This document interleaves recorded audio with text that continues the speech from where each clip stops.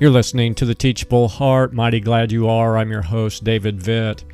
In many ways, ancient Israel was much like most of the developed countries in the world today.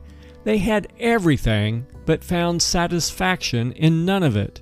Speaking through the prophet Micah, the Lord said this about his people, and this is Micah 6, verses 14 and 15. You will eat, but not be satisfied. Your stomach will still be empty. You will store up, but save nothing. You will plant, but not harvest. You will press olives, but not use the oil. You will crush grapes, but not drink the wine." End quote. They ate, yet still felt hungry.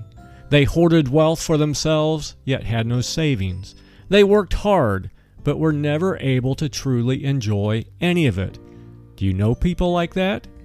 Are you perhaps there yourself? The obvious question is why? Why were people who did so many, quote, right things still so empty and miserable?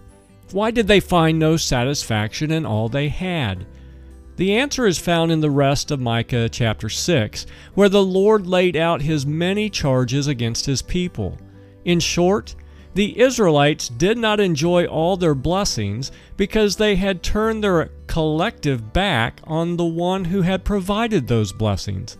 For all practical purposes, they had traded a relationship with their Creator for the trinkets he had created.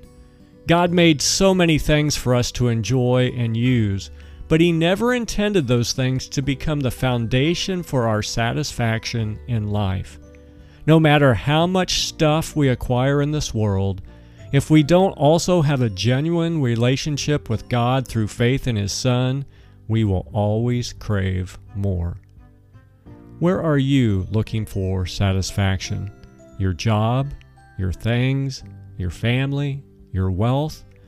Remember, a Snickers bar packed with peanuts may temporarily satisfy the stomach, but only a life packed with Jesus will eternally satisfy the soul.